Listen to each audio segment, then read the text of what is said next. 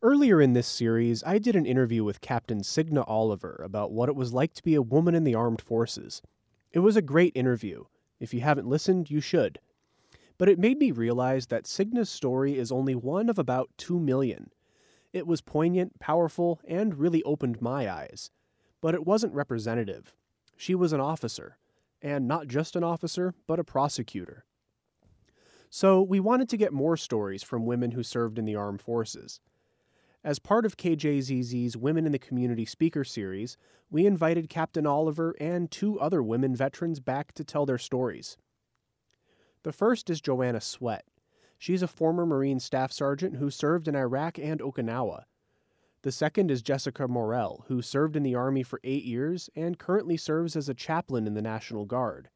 And of course, the third is Captain Oliver. They all joined for different reasons, and they all served at different times in different services and had different roles in the armed forces. But they all served in the military during a time when women weren't as integrated as they are today. Women still couldn't serve in the infantry or on submarines like they can today.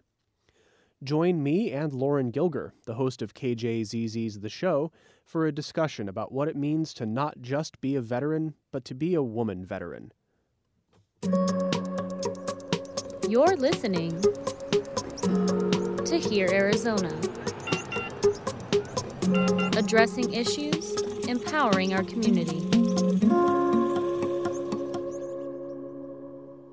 And I want to introduce our 3 panelists today. Our first one is Joanna Sweat. She is a former staff sergeant in the United States Marine Corps. She served from 1998 to 2007, including tours of duty in Okinawa and Iraq. So welcome to Staff Sergeant veteran Joanna Sweat. Our second guest is Signa Oliver. She served in the United States Army back in the 1980s in the artillery. After getting out of the Army, she joined the Phoenix Police Department and then went to law school and then went back into the Army as a Judge Advocate General officer. She worked basically as a prosecutor in court-martial cases. And then our third guest is Jessica Morell. She was a sergeant in the United States Army from 1997 to 2005. She served in Bosnia, Korea, Germany, and Iraq. So welcome to all 3 of you, and thank you all for taking the time to join us today. Yeah, welcome. What backgrounds. This is, I'm excited to hear everything you have to say. I want to start with a kind of a broad question, but all of you entered the military, it sounds like, when women were, I think it's fair to say, less integrated into the armed forces than they are today. And I want to just begin with a why question. You know, why did each of you take that path? What drew you to the military service? Why don't you begin, Joanna? Sure, thanks. I grew up a military brat. My dad was in the Air Force, so I lived the military family lifestyle. Nobody ever engaged me about the potential of joining the service, and it was not ever a thought in my brain. I was destined to be the next Mary Tyler Moore, and that was my future, going to the city, but some things changed in my life right after high school. I had a baby, my beautiful daughter, who's now 25, and I was kind of lost here in Arizona. I knew I didn't want to not do anything, which is what everybody kept telling me. It was like, your future is bleak. You're just a mom now. And one day, a friend of mine who I went to high school with, another woman, made the decision to join the Marine Corps. And I had never heard of a Marine coming from the Air Force Army lifestyle. And I went with her to what's called like a DEP pool meeting. And I became quite enamored by the institution of the Marine Corps, its prestige. If you ever see a Marine in their dress blue uniforms, it's just like out of this world. And I was already kind of an alpha personality. I was an athlete in school. And so they knew what to say to me at that time to really perk my interest. And so I found myself going down that pathway quite haphazardly. Let's hear from you next, Signa. Can you tell us your story a little bit about how you got into military life? Well, and thank you, JoJo, for your your remarks. She's an amazing woman, by the way. Well, I'm a third generation military person. I am the first woman in my family to serve in the military, and always, had a great respect for those who served. My dad served. I have brothers that served. Grandfather served. So when I was in college, I needed, assistance with going to school. My mother was a nurse, and at the time, I wasn't eligible for any financial aid. So I thought, I can go in the military and, get the education I want, and then, further my career. I always wanted to be an attorney since I was about 8 or 9 years old. I was a judge in a courtroom case in the 3rd or 4th grade. So I had made my decision then. So I had to be educated to do that. So the first time I joined as an enlisted person, and I was a telecommunications specialist, and I had a top secret security clearance, and I was out in a hot rat rig in the middle of nowhere, listening to messages, and I was assigned to a field artillery unit here in Arizona. And that was a different experience for a little, Phoenix City girl. And then as Scott talked about when he was introducing us, so I was a police officer after that, worked for the police department, became an actual police officer for the city of Phoenix. And then at some point in time, I was married with 2 kids. I decided I'm not doing what I set out to do. I want to be, an attorney. So I quit my job and went to law school. And during our 3rd years, when you're, looking for a job, and we were in, I believe, Atlanta, and we were interviewing, and one of my best friends interviewed with the JAG Corps, the Army JAG Corps. And she's like, just interview with them. And I was like, well, I've already done about 6 years. I'm good. And I did actually talk to them. Well, they took me, not her, primarily because I was probably already acclimated, prior military service and a 3rd generation, Army person. So they took me, and it was an amazing experience. I got the opportunity to serve. We went to it's called Fort T. JAGSA, which is the JAG school for all of the armed forces on the campus of the University of Virginia. And I didn't know if anybody else in the Army knew about this, because those were like Air Force quarters, and Army is not used to that. So, and then spent a few months at Fort Lee, and then was shipped off to the home of the infantry, HUA, Fort Benning, Georgia, where half my career I was an administrative and civil law attorney, where I practiced before the EEOC, the Merit System Protection Board, and I was a special assistant U.S. attorney for the Middle District of Georgia. So I was a U.S. attorney representing the United States military. And the other half, I was a prosecutor, as Scott talked about. I prosecuted all kinds of criminal cases. I prosecuted the first HIV case in the United States Army and won, and got the biggest sentence that that judge had ever given in his career, and he was retiring. So I had an amazing career. I was afforded amazing opportunities, and I look back at that time and treasure that time. Thank you. Thanks, wonderful, wonderful. All right, and so turn to you, Jessica, last for your kind of introduction to the military, and then we'll toss it to Scott for some questions after that. Well, thank you for having me. I was born in a small town here in Arizona, Miami, Arizona, which is about an hour east of the Phoenix area. And I knew there was 2 things that I wanted to do in my life. I knew I wanted to travel, and I knew I wanted to be an elementary school teacher. And I needed help being able to do that. And so a few of my friends had joined right out of high school into the military. And for me, it was just an opportunity to take advantage of the educational benefits as well as the opportunity to travel. And within the first year of joining the Army, I was deployed to Bosnia. So I was on my way right away, being able to see other parts of the world. Wow. Yeah. Wow. Okay, so we want to talk next about, which I think logically makes sense, talk about training, right?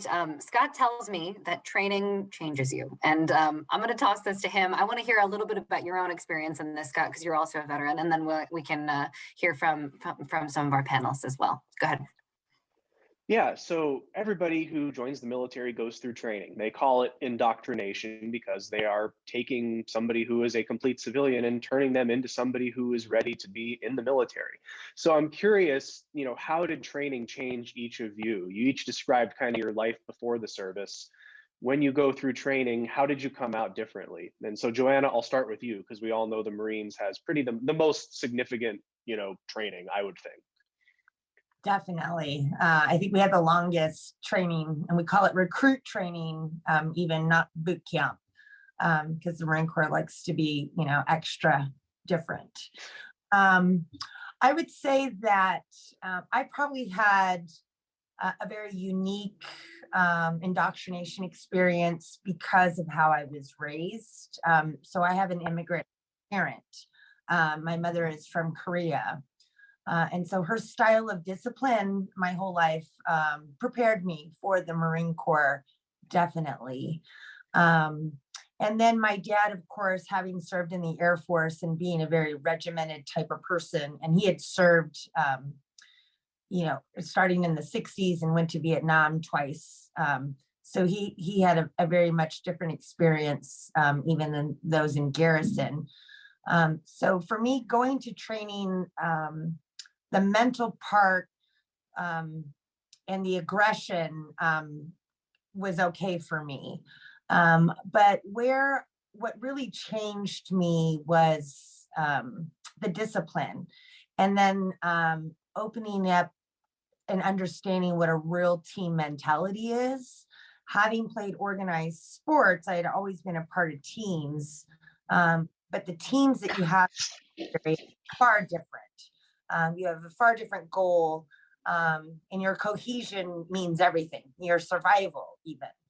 And so that I think I thrived from a lot, coming from my childhood, seeming isolated or having a traumatic growing up experience versus my peers because of the cultural dynamics in my home. But it did very much change me.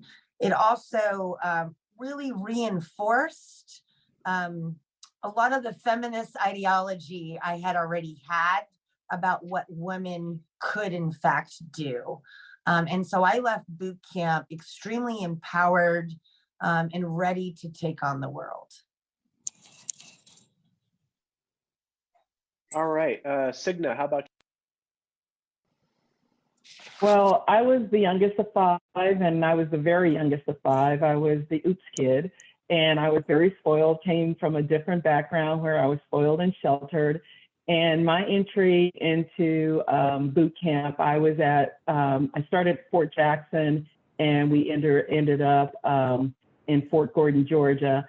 And I was in shock at first, but I was always taught to be, try to be strong, even though I was pampered. And I went from this pampered little spoiled girl to a squad leader. We had, and this was basic training as an enlisted person, we had 4 companies, and one was a female only company at the time because it was in the 80s. And I became one of the leaders, one of the squad leaders. I was able to, pull on some inner strength that I had no idea that I had before. And to JoJo's point, I came out very empowered, very strong, very certain of everything I wanted to do and who I wanted to be. And the officer training was impactful as well because it was very different from the enlisted training. First and foremost, the different level of, respect that you get as an officer just because, you have a bar or a couple of bars on your collar was different. But it gave me a different perspective about the people I served with earlier and gave me a big respect in that officer training for the people I would be working with and commanding, which were the NCOs and enlisted people. All right, thank you, Signa. And how about Jessica? So very similar to both Signa and Joanna, it's the empowerment and really getting to the bottom of what I am made out of was really something that I learned about myself while I was in basic training. And I had the unique opportunity, kind of like what Signa's saying. I went in as an 18-year-old, served for 8 years, had a 15-year break in service, and then went back into the military at the age of 42 and went back to basic training again for the new job that I was being trained for. So when I went in the second time, now having 4 children and lived, a whole life, and going back into basic training, getting yelled at all over again, what I noticed differently was, number one, that I already knew what I was made out of. So the fear of what was going to happen was completely taken away from me. Not that it made it easier, and not that you ever get used to being yelled at. However, I knew what we were working towards. And so because of that, I really embraced the second experience. And I think it also helped that we were all having to wear masks. And so I could hide a lot of my giggling of some of just the absurdness of being yelled at by someone half my age. However, I learned so much in that second experience, and what we learn about ourselves, it stays with us. And so even though I certainly wasn't the fastest one in my class at the age of 42, I held my own and did what needed to get done because I knew I was made of that. Quitting wasn't an option. I had 3 teenage daughters watching my every move. You think I was going to come back home, not succeeding at what I was sent to do. So that was really what I think changed most about me, was just the mindset that's carried me to the rest of my life. Yeah. So I want to follow up. Yeah, sorry, Scott, let me just jump in. I want to follow up with each of you real quickly on this, because you each sort of talked about, I think even Joanna, you said this very like you came out of it more of a feminist, like your feminist ideology was brought forth. You found your own powers within yourselves. I wonder, like, if you can expand on that and just tell us about why. It seems odd because you're in this institution that, especially at the time, was not equal at all. Did you feel that, or did you feel like you could earn your place in it? Like, how did you come to a place where you felt more in touch with your feminism? I think for the Marine Corps, when I joined, it was a little bit different experience, maybe even for Signa and Jessica, in that just until last year, the Marine Corps kept women and men completely separated in that training cycle. Like you don't see each other.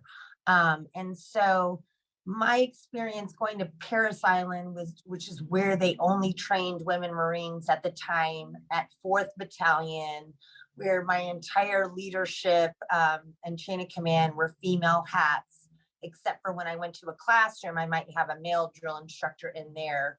But generally, it was this all woman environment. And so to see women on all different levels, at all different shapes, sizes, backgrounds, experiences, and just capabilities, and being able to watch that succinct growth in all of us from day one to that last day. And having grown up in the era that I grew up, where it was like, girls can never do what boys can do. Or if you do, then maybe you're just a little bit more exceptional. Or you can play girls sports, but then we'll organize you over here. And so everything was very separate. And the messages I always got growing up was that girls were just a little bit less than guys. And leaving boot camp, and I knew that to not be true, right? I was racing boys, I was beating them at sports, and I was like, I'm not the only one. And so graduating from boot camp and being around that many women and idolizing the women that trained me, and not having seen that anywhere in my life before, where women had such power, such prestige, and honor in what they were doing. And it just solidified like those dreams that I had, that what I knew to be true is that women are, this powerful force. And if, we had the same opportunity, we might be further along than we really truly are. And so leaving that experience, I really did feel that through and through it, and tried to carry that on throughout my career as things changed, as I integrated, of course, and I got different messages. But in those moments, you couldn't tell me anything. I remember walking around on boot leave for 10 days straight with like tank tops, because I wanted everybody to see my muscles, and see what I had become. And then to tell a man or, anybody that I was a Marine, it just gave me a lot of power. I want to toss this to Scott, because you also served in the military, but in a obviously from a different perspective. What was it like? What were your perceptions, experiences of serving with women before everything sort of changed when Obama changed things and allowed women into combat units, et cetera? Well, again, I'll say, the military was probably 85, 90% men, even when I was in the late 2000s, 2009 to 2014. And I remember distinctly going to the rifle range one day to qualify. And I struggled, I'd never really shot a rifle before. And I shot the minimum score to pass. And nobody really gave me a hard time. But I know that if a woman shot the minimum score to pass, she would probably get a pretty hard time about that. There are also, stories about, if a man got hurt right before deployment, very few people would say, oh, he's just getting hurt to get out of deployment. But if a woman got pregnant, even 8 months before a deployment, there would be the whole, oh, she just got pregnant to get out of deployment. So, I'm curious, what was it like for you all being in that hypermasculine environment where, you probably had to work harder to prove yourself? And, Signa, speaking to you, I think I remember you having a specific story about going to qualify at the rifle range. Yeah, I had several different experiences, but I am competitive to the nth degree. So in basic, I wouldn't run with the women's company. I ran with the men. And I even passed out one time because I overheated and woke up with my drill sergeant in my face telling me not to run with the men. And the next time we ran, I ran with the men again because I wasn't going to be defeated. What Scott's referring to is I shoot expert. I'm an ex-cop. I was in the military before, so I was very familiar by the time I got to Fort Benning, the home of the infantry, HUA, if you can imagine that. And I go out to the range, and there's a lot of sergeant majors and command sergeant majors out there, and I'm a female and a JAG officer. You could imagine what they thought about me. They're like, oh, this is going to be Comedy Central. So, the range master comes out and he hands me the weapon and he's like, so there's going to be some targets pop up and you should try to knock them down as they pop up. And I'm thinking, okay. And so I've got a crowd behind me. I have a whole audience behind me because they're going to get the big ever gotten watching this female JAG officer try to knock these targets down. So the whistle goes off. I've got my ear protection, my eye protection on, and I am laying those targets down as they pop up. And, there's complete silence, and I even, when he handed me the weapon, I was like, should I hold it like this? If you're going to treat me like a woman, let's play the game.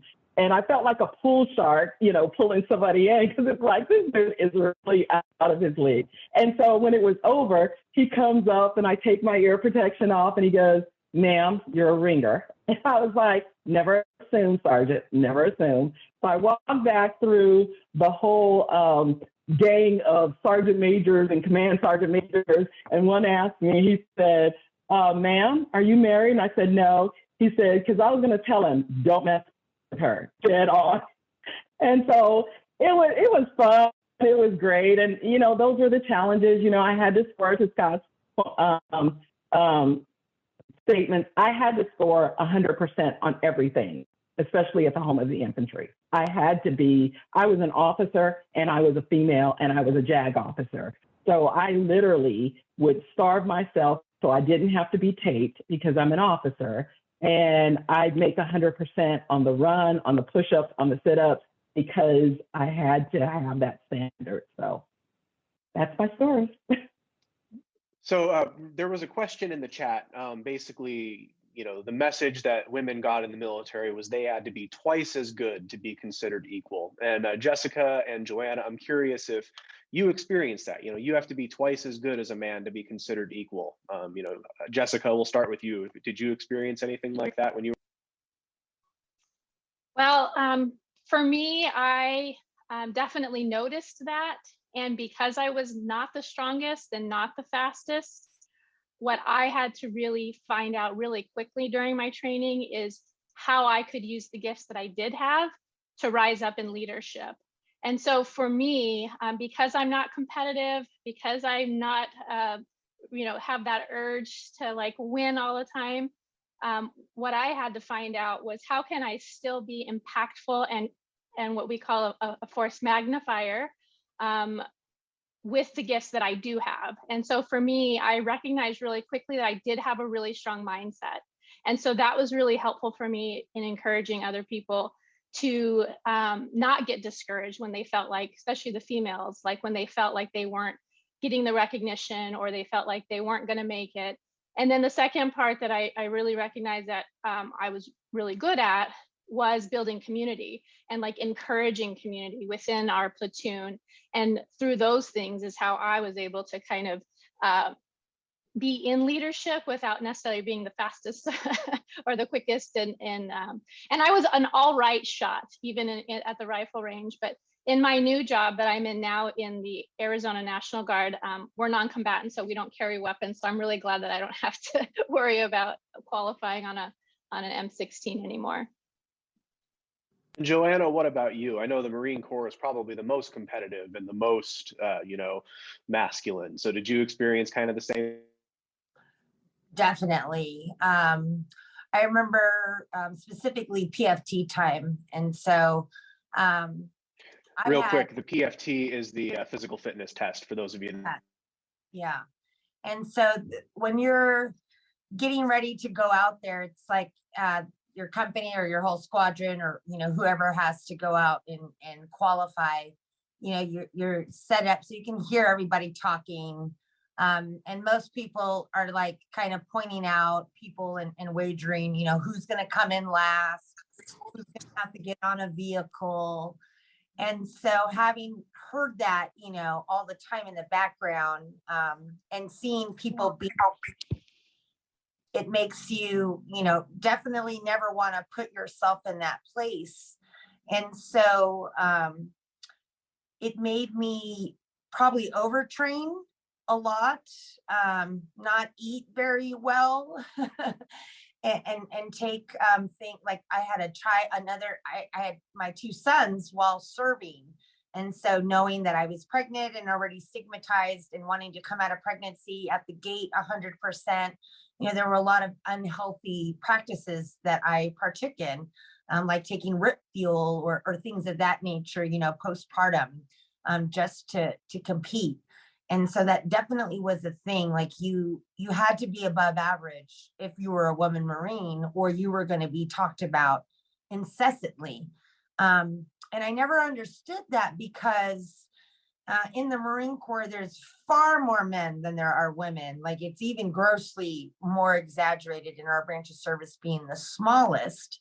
And so there are a lot of men who don't, who are all the way down on the third tier. And nobody talks about them in that way at all. But if you're a woman, you're going to be talked about, even if you pass, but and then it's even worse if something's wrong with you, like some of the other ladies had expressed, like if you get sick or you have a sprained ankle. I know women who graduated boot camp on 2 broken ankles because they refused to tell people that. And so, yeah, it was very much competitive. And the same with in the Marine Corps, they send you to a lot of different schools. And so there's like the top female and then the top male of the class. And so, all the women are vying to be that top female, which could also make it a very stressful environment. So the competition was very serious, and how they categorize women in the Marine Corps was vicious. And so you didn't want to be in any category that wasn't in the top tier. So I want to then ask you each, this is a little bit of a speculative question, but I think it might say a lot. I mean, things have changed, right? Like opportunities for women have expanded greatly in the military. They can now serve in nearly, every job, every unit. It's not like it was probably when you were all there. If you could go back in today, would you?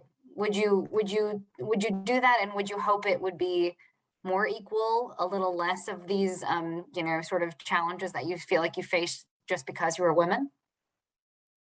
Let's start with you, Signa. Well, that's a great assumption that you can do different jobs, and you can, but I don't know that it's changed so dramatically for women. The thought process, I don't, that's not what I'm hearing from people that are in. It's kind of the same thing still happening, even though more opportunities are open to you. It's still, to some degree, not as severe, I guess, as when I was in there, but to some degree, it is, still some of those same, because it's society. It's a microcosm of society. So, until we reach that plane where people are just seen as human and just people, we won't get there. But would I do it again now? And I'm not this age. Yes, I would absolutely do it again. It was a good time. I reflect on it, even with the challenges, because life is a challenge. Even with the challenges, I reflect on it and I think good thoughts. Let's go to then Jessica next, and we'll end with Joanna on this one. So I actually did go back into the military after a 15-year break in service, as I mentioned earlier. And there was a few reasons for me going back in. I felt deeply called. So I'm in the chaplain candidate program with the Army, the Arizona National Guard.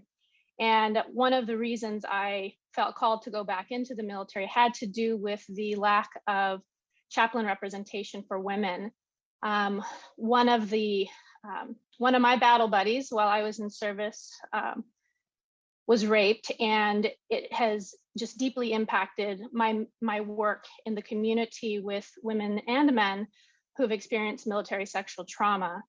And one of the things that she said to me that has stayed with me was that she didn't reach out to anybody because she couldn't find a female chaplain. And so that was one of the things that was a motivating factor for me to go in, as well as also wanting to be a part of the culture that's changing military sexual trauma. And since I have left the service the first time when I was in, there has been an increase in programs and support and change in protocol to address these types of situations. And here in Arizona, specifically, our highest ranking Arizona National Guard, two-star General Carrie Mullenbeck, she's a Major General Carrie Mullenbeck, is a female. And so for me, I am seeing in what I'm doing right now, I'm seeing great hope for female leadership. And when I'm at drill weekends, we have a command sergeant major in my unit, female. And so I'm seeing a lot of high-ranking women around me, which encourages and inspires me. So much so that when my 17-year-old daughter came to me and said she wanted to join the military, I felt hopeful that the military that she was stepping into, although we know it's not perfect, and of course, just like any organization has a lot of work to do, I felt good that I was able to tell my daughter, yes, honey, I think this is a great decision that you're making. And she has joined the Air National Guard, and she leaves for basic training on Tuesday.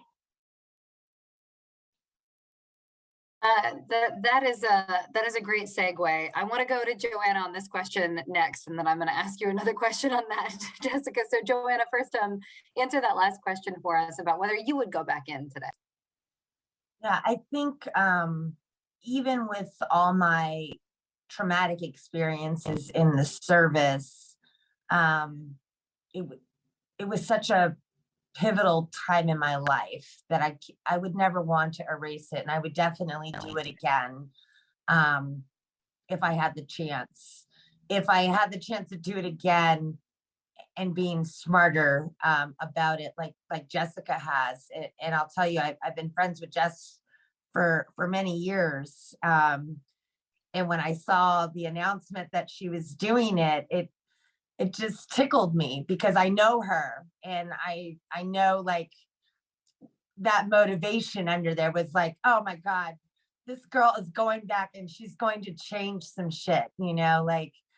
And that's what I love about the women that I've served with, is that we don't forget where we come from. We work really hard to make the changes and strides.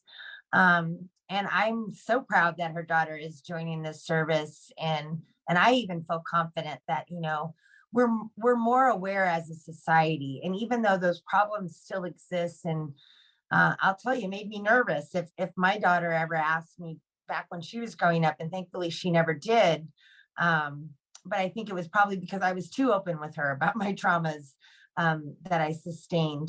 And also the world has been topsy-turvy since they've grown up. But it does bring me hope. And I have a lot of women that I mentor that are still serving because I want to stay connected to that community. And I want to make sure that it's getting better. And they're reporting back, like they see us veteran women in advocacy. And so now they advocate for themselves in service. And so I've seen great strides specifically for women in the Marine Corps as it relates to weight standards that have grossly, debilitated women's lives post-service because of the standards that they're held to, especially women of color that come from different cultural environments.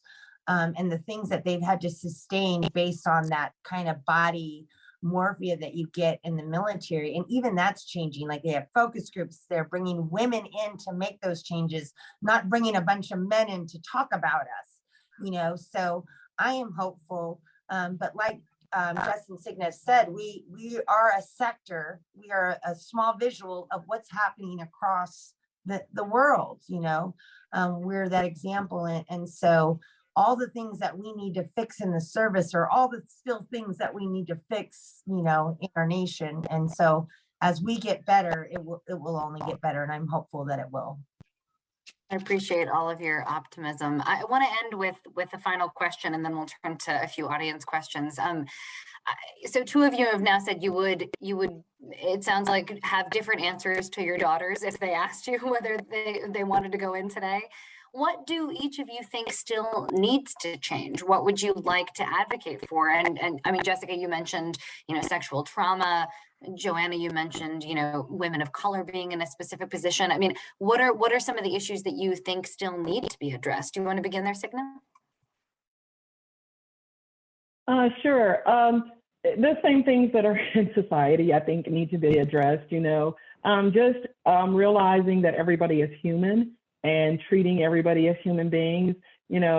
Jessica, hats off to you. One of my favorite people at Fort Benning was a female chaplain, and she was an amazing person, which I'm sure you are. But, just having the look-see when there are issues, because just as in society, in the military, you're that smaller sector of society, and you still do see those issues of, sexual abuse and that sort of thing. They have to take those things seriously, and that has to be, fully investigated. And women need to know that they can report those things and be heard and be given to them. I did prosecute a military service member for raping another service member's child, and he was let off. And I'm sure, hopefully, that's not the case anymore. But one of the panelists, because that was the only one I lost, they put him out for something else. They would not convict him. And even the defense attorney came and said, you beat me all over that courtroom. But one of the panelists came to my office afterwards, and it was a high-ranking NCO, and he said, "Ma'am, we're going to put him out. We just wouldn't convict him." And that just tore me apart. That you knew he was guilty of the crime, that we charged him with and we proved, but you're going to release him on society so he can further violate women. I hope that's got to change, and I hope it does change. But that was the situation while I was in it, and that was a pivotal moment that made me get out because I'd lost honor there. Wow. Let me turn to you, Joanna, next, and we'll end with Jessica on this one. Can you restate the question again? Wondering what it is that you think still needs to change going forward. I think some of the things that they're doing as far as the integration piece is big. So keeping women and men separate and then forcing them to have to work together when we're in these forever wars was not a good, idea to begin with. And in an all volunteer force, and knowing that women are capable physically and mentally to do any job in the military, I think that will fast track a lot of change, because what was happening before is that they were like, okay, we're going to flood women into the service, but then they can only get these types of roles. And so then you're still looked at as kind of like a subset, not really fully integrated. So now that we're flooding into the combat roles, now that we have full opportunity to participate in all these different units, I think as that grows and the population of women grow to serve, it will only improve. But that also means that those women have to have the same opportunity to excel and be put in leadership positions. I served from 1998 until 2007, and I never had a woman leader over me, never. They were either my peers or one rank, below me or above me, as we were both working our ways up. But I never had a woman that I could turn to. And a lot of the trauma that I had, I really could have used women leadership. And I think that's something that the military should focus on, and where they place people, and ensuring that there's representation for your entire unit at your unit and not isolated. And then another example of that is when I came back from the war in Iraq, if you're going to sustain a career, you take a B billet, and I was put on recruiting duty. And then again, I was sent to a state off, kind of post command away from like the military industrial complex. And I was one woman in a unit of 60 recruiting men who had all come from infantry units who were not really supervised. And so it was a very scary time for me, just in that setting. And so there are a lot of spaces that we don't think about in the military that are not just, getting ready to deploy and go to war, that we need to ensure that there's representation and somebody, an ally, everywhere that you are. And then obviously the legislation and the protocol that takes what crimes do happen in the military out of the hands of commanders. That to me just doesn't make any sense, because we already know there's a lot of nepotism and things that are happening in the United States military that doesn't, fare well when it comes for adjudication processes. And so those are issues that are still being fought through legislation.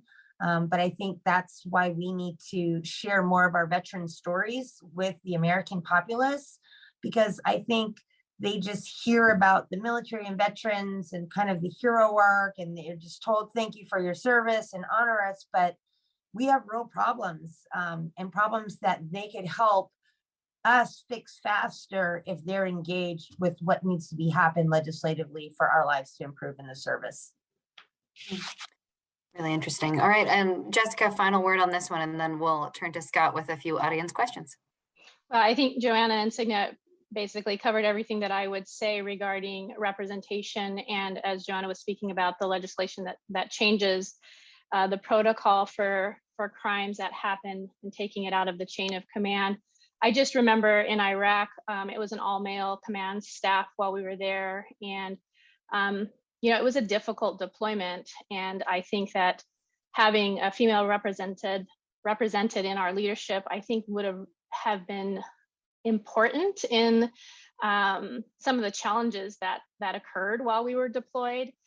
It's a miserable deployment to begin with, especially when I was there back in 2003 when things had first started.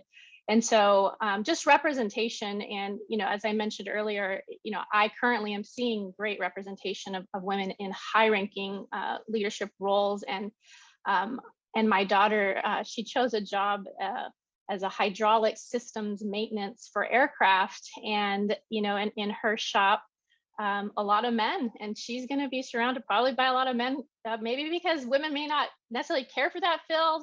I don't know what it might be, but she's absolutely interested in it. And so I hope that by her going into this shop and sharing with her friends what she's doing, and her bigger dream of being a pilot, and this being a pathway for her, I hope that her story, and even my story as Hispanic women in the military, I do try to share on social media what I'm doing, mostly because we have to see it. And if we don't see it, we don't know what's possible.